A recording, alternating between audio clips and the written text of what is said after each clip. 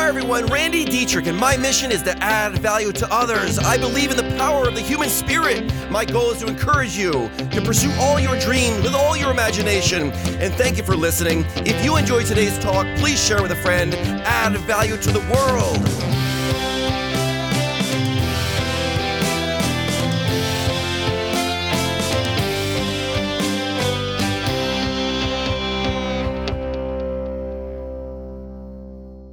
So I've given this talk a few times in the past, and I got to admit right up front, guys, there's only two things that I'm particularly qualified to talk about, and that's ski racing and entrepreneurship. That's all I got. So these are the only two topics that I'm going to draw all my talking points from. I've also never invented any new concepts or new ideas. I believe that everything that can be said has been said. We just hear it through a different set of years of life experiences. You know, I've studied the past. I'm talking about great leaders like Vince Lombardi Jr., Vince Lombardi, John Maxwell, Zig Ziglar, Randy Pausch, and so many others. I've studied. I've listened to my mom. I'm constantly working towards wisdom and understanding. I know that the goals had never arrive. I've been in ski racing all my life, and I don't know if I'm particularly qualified to do much more than just ski race. But I can tell you it's a sport of great lessons. Like other sports that we compete in, it should be a symbol of this country's best attributes. And to name them, I'm talking about courage, stamina, coordinated efficiency. You know, to win at it, it requires the noble characteristics of the individual. What I'm talking about is sacrifice, self-denial, dedication, and fearlessness. Ski racing is a sport that will push you to the edge. To compete in any other way but violently would be crazy. But because of its violent nature, it demands a personal discipline seldom found in modern life. There's no other authority than the great General MacArthur that can prove this point. And here's his quote. He says, "Competitive sports keeps alive in all of us a spirit of vitality and enterprise. It teaches the strong to know when they are weak and the brave to face themselves when they're afraid. It teaches us to be proud and unbending in defeat, yet humble and gentle in victory. It teaches us to master ourselves long before you ever attempt to master others. It teaches us to learn to laugh and never forget how to cry. It gives a predominance of courage over timidity." Great stuff, right? You know, most sports are a lot like life, that it requires in training exhaustive hard work to the point of drudgery. Ski racing is it's a game of team action. Even though there's one person on the course, there's a team behind that person. And wherein the individual's reward is that total satisfaction that is returned by being part of the collective whole. It does take a team to win an Olympic gold medal. Most sports, they give you 100% fun when you win, and it's going to exact 100% resolution when you lose. Man, ski racing, it's so much like life. It teaches you that hard work, sacrifice, perseverance, competitive drive, selflessness, and respect for authority are the price we pay to achieve worthwhile goals in this life. Today and every day, all of us, we're all engaged in a struggle that is far more fiercely contested and far more important to our future. It's the struggle for the hearts and the minds and the dedication of people. What I'm getting at here is I'm talking about hope. I'm talking about motivation. After all, every single action you take is rooted in hope. In this struggle, there's no spectators. We're all players. It is this struggle that is going to test our courage, our stamina, and our strength. Only if we are physically, mentally, and emotionally fit are we going to win this game. I believe today, right here, right now, we live in an age that's fit for heroes. No time in the history of the world has there ever been such opportunities or such prizes for people. We can provide a full lay for humanity, or we can destroy ourselves with the problems that we create. I think the test of this century, it will be whether we confuse growth of wealth and power with the growth of spirit and character.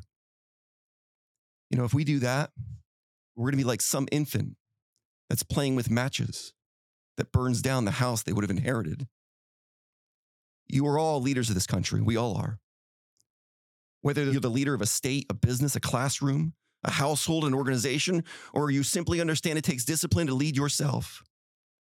I believe it is our obligation of our leaders to see that we are awakened to this great need.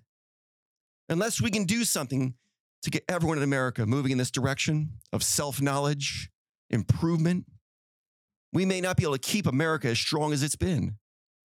There is a need to develop a strong spirit of vitality, compassion for others, competitive drive, and understanding of oneself throughout the nation.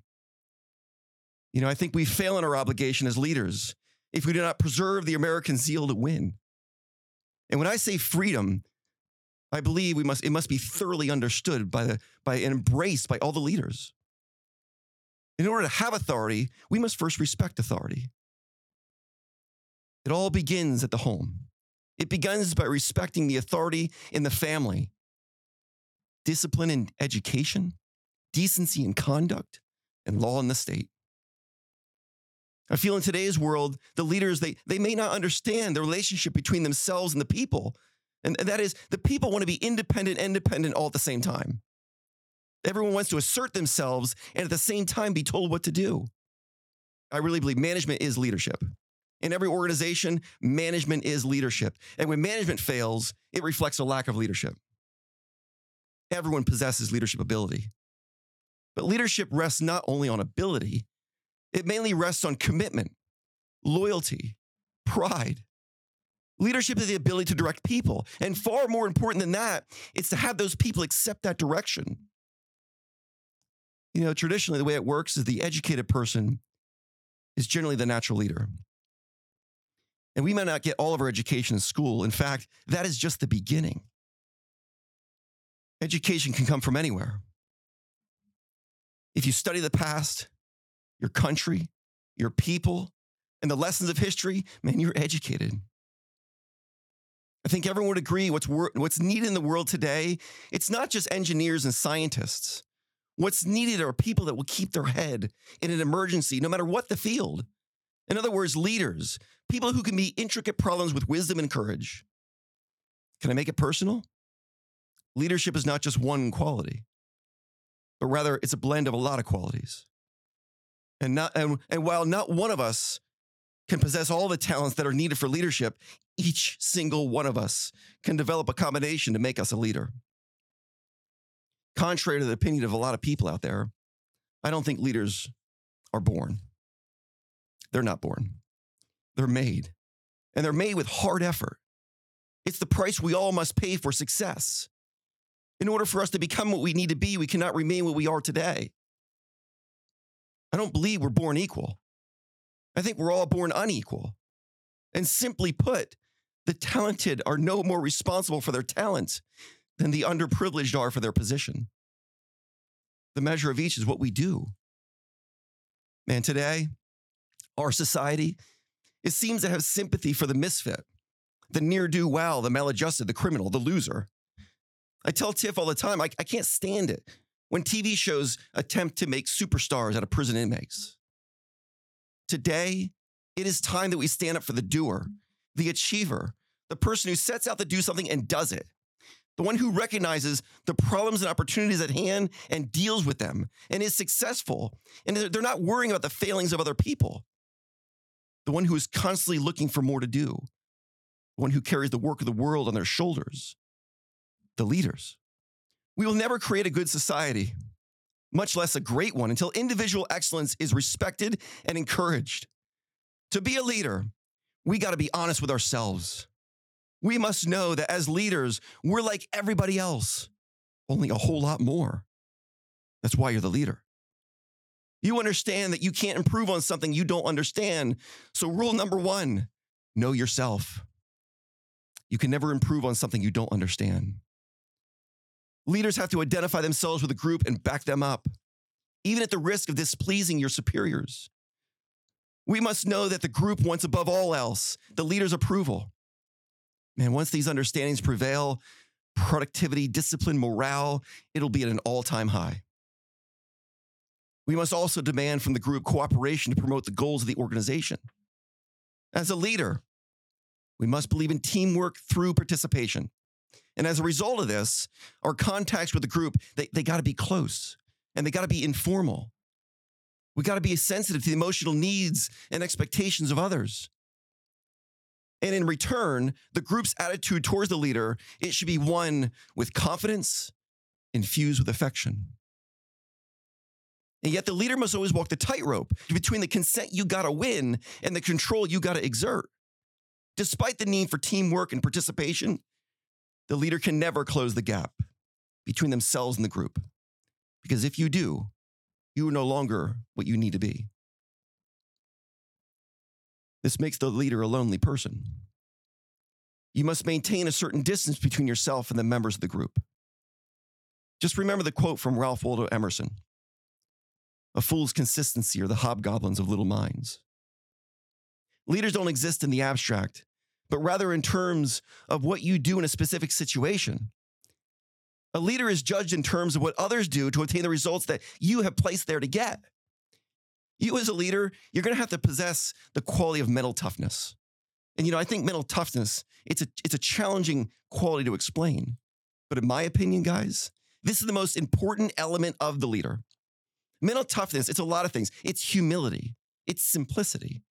The leader always remembers that simplicity is the sign of true greatness, and meekness is the sign of true strength. Mental toughness, man, it's Spartanism, with all the qualities of self-denial, sacrifice, dedication, fearlessness, compassion. And when I say compassion, I don't mean necessarily liking. You don't need to like someone in order to have compassion for them. I'm talking about compassion in the sense of respect for the dignity of an individual. Compassion is charity. Compassion is, that I'm talking about, it's not detraction from a person. Anyone who belittles another, who is not loyal, who speaks bad of another person, well, they are not a leader. And they never belong in the top echelons of leadership. I am advocating a love for the human being right now. Any human being who happens to be any ethnicity, poor, rich, enemy, friend, because in the end, this is how simple it is. Everyone's searching for similar forms of human happiness. Heart power is the strength of a company. It's the strength of an organization, the strength of America. And simply put, hate power is the weakness of the world. Mental toughness is also your perfectly disciplined will. I believe the strength in a group is in the will of the leader. The difference between a successful person and others, it's not in the lack of strength, nor in the lack of knowledge, but rather it's in the lack of their will. It's the settled purpose. It's the invincible determination of the individual. But you got to remember, your will is your character in action. If we want to create something, man, we must first be something. See, this is character. You're never going to take the inventor out of an invention. So therefore, anybody that ever wants to create something, a company, an organization, in any way, it's going to be a larger expression of who they are.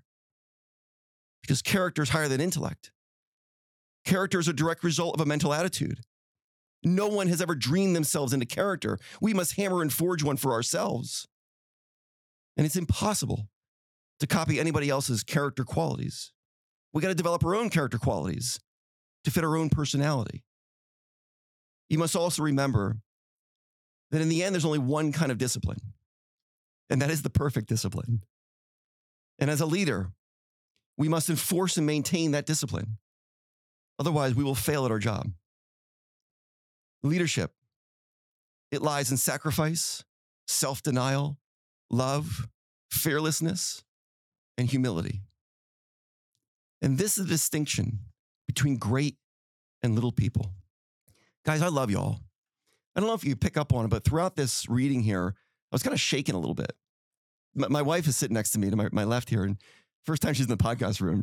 I love having something so pretty next to me. She reached over and she touched my arm. This is a presentation that I've been working on since I've been around 13 years old. And it's constantly being refined and distilled. It roots from Vince Lombardi Jr. in his book, Leadership. So if you read that book and you pick up on some of the stuff in here, it comes from there. But I really believe that all things rise and fall in leadership. And leadership is influence, nothing more, nothing less. And it takes people with humility and self-confidence and an understanding of who they are to help other people become the greatness that's within them, to develop the greatness within others. If we want to be a leader, simply serve more people. It really is that simple. I love y'all. Thanks for being here.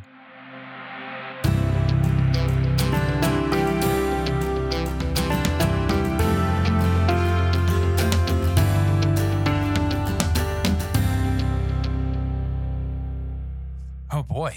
I have a lot of questions, man. And they're all positive questions. And I think I've asked, I know I've asked in the past what a leader means to you and how would you define the perfect leader. So I don't want to talk back on that. But one thing that stood out, and I kept the page unturned, was mental toughness is Spartanism with all its qualities of self-denial, sacrifice, dedication, fearlessness, and compassion. Two things. One, did you quote that, or is that from Vince Lombardi? That's a Vince Lombardi. Man, that thing is powerful. That's a punch in the face quote. Right. Two, mental toughness is Spartanism. So I had to look up. There's a lot of big words in here too that I had to look up as we were going through. So Spartanism. Obviously, there's a term that Webster defines and things like that. But to you, and I don't want to put you on the spot, but what do you feel is more important? The mental toughness of something, the emotional toughness of somebody, or the spiritual toughness of somebody? Because I feel like they all coincide with each other, especially when it comes to leadership. Mm-hmm. And this was heavily influenced, I would say, on the mental toughness, but there's relation to religious, there's relation to the actual emotional stuff. So I feel like those three qualities play off of each other. Mm-hmm. Do they all need to be equalized? Are there better qualities? And this is more like an opinion, like to Randy Dietrich. If those three things, spiritual, mental, and emotional, where does that fit in your hierarchy of being a leader? As you're talking to me, Ralph, I'm thinking, I've never tried to split myself up. I'm the same person at work as I am at home, as I am everywhere else. People have asked Tiff that question. They go, hey, is he like that at home? He goes, yeah, same way. Because I really believe that people try to compartmentalize. I'm going to act like this over here and act like this over here and act like this over here. They become these split personalities that you don't even know who you are anymore. And I really think the happiest, the most wholehearted people on the planet, they're the same everywhere they go. So the question you're asking is, which one's more important? They're all equal to me because I'm one person. I can't separate all three of them because how I feel is going to be based upon my beliefs in God. And I say all the time, I know who I am based upon the handbook that was written for human beings, right? So the Bible's a handbook for people. And if you read that and that tells you what you are, gosh, it's very easy to be a pretty confident person because you can walk outside and look at the stars and God says, that pales in comparison to what you see in the mirror. And all things, you can accomplish anything you set your mind to. So the question of which one, I don't have an answer, Ralph, because they all work together. They do. I've never thought, all right, am I making a decision based upon my religious beliefs or based upon my faith or based upon my I see my will? They play with it because of your religious beliefs that gets into your mental toughness, which ultimately relates to your emotional state. They're all connected in that regard. Right. So it's all one to me. It's all one. It's not separated. Right. I could see that. Right. And I think, to back to this though, with people saying, all right, I was just talking to Tiff the other day about having some friends down this way. And I go, I want to make sure that when you get a friend, they can just be real around you.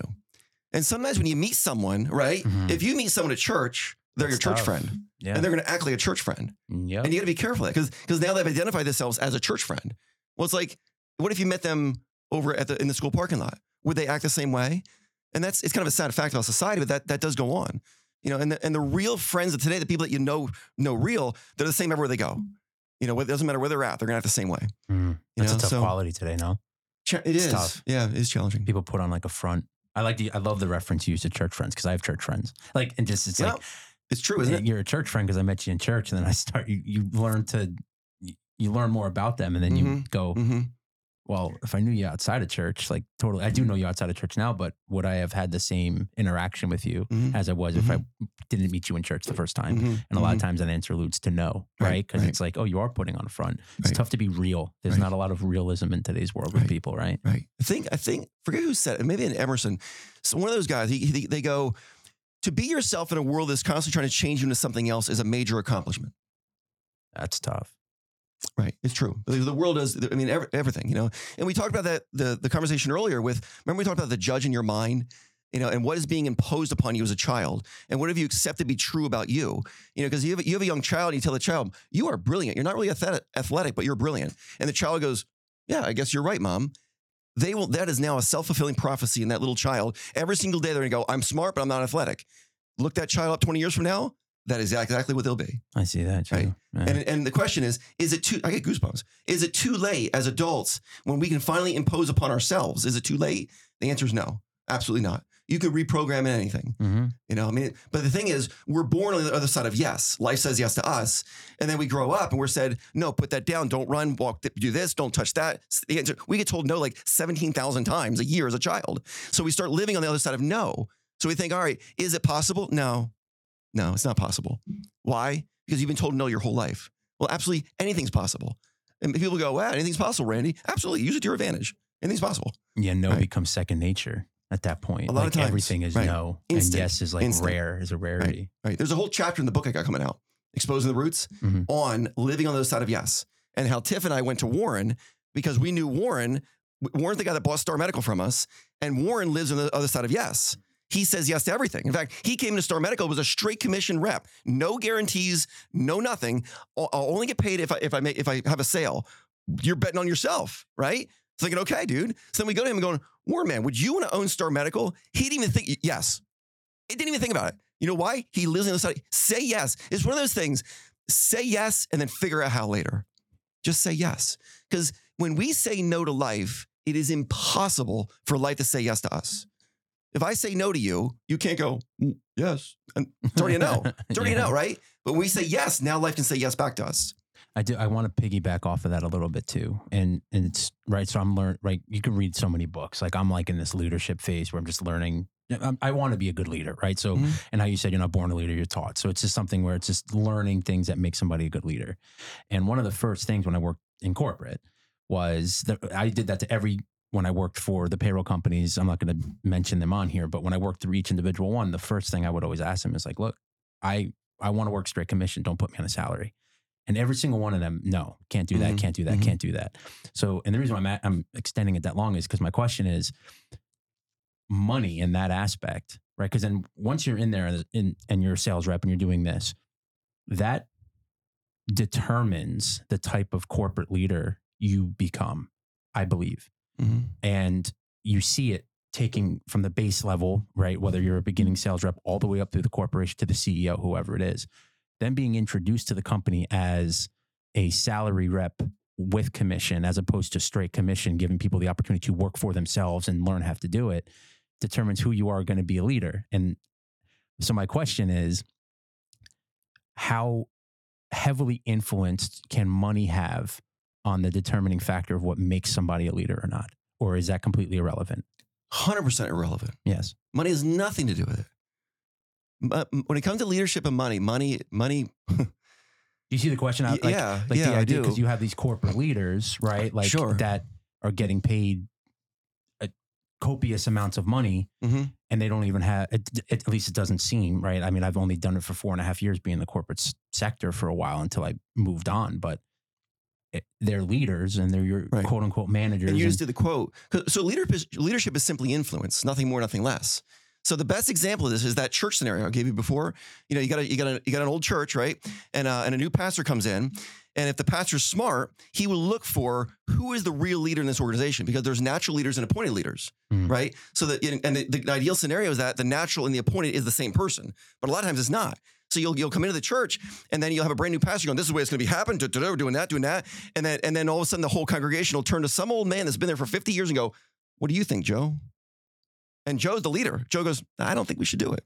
Yeah, we don't think we should do it, Pastor. Right. I mean, so when it comes to money, and the pastor's getting paid, Joe's not getting paid anything. Money has nothing to do with leadership at all. I mean, nothing, zero. I mean, it's and to prove this, a lot of big businesses, top sales reps in those organizations make more money than the CEO makes. Yeah, most of them do. Yeah, I mean, most of them. You want it to be like that. You know, so no, money and leadership it's not connected. Leadership is influence. That's all it is. How much can you influence? This is why you can have someone come into the organization at a very low level, like on a corporate scale, and change the whole world, change the whole organization, because they have great influence. You know, yeah. You have to be, in order to have influence, people have to like you and trust you. We'll go back to that. So if they like you and trust you, now you can influence them. And people can question your decision making. But the moment they question your ethics and morals, you've lost all leadership. Yeah, game over. Right. And when it comes to leadership in the end, a lot of times in corporate world, the question that we should be asking ourselves is, Are we going to connect with people or are we going to correct people? Correct or connect. That's a pretty... Right. Because a lot of times you've seen it. Oh, yeah. Hierarchy. Someone does something they shouldn't do. The leader has a decision. They could boost their ego going, yeah, I can't believe you did that. I wouldn't have done that. And point it out to their friends and make them feel this big, little tiny. Or they could allow the person to save face and save the relationship. And just like that, they've built their leadership up. People will only follow you if they like you and trust you. And when leaders are going around correcting the people don't like them. No one likes to be corrected. Mm. Right? Yeah. Thank you, man. I Yeah. appreciate Fun it. stuff. Yeah. Thanks, Ralph, dude.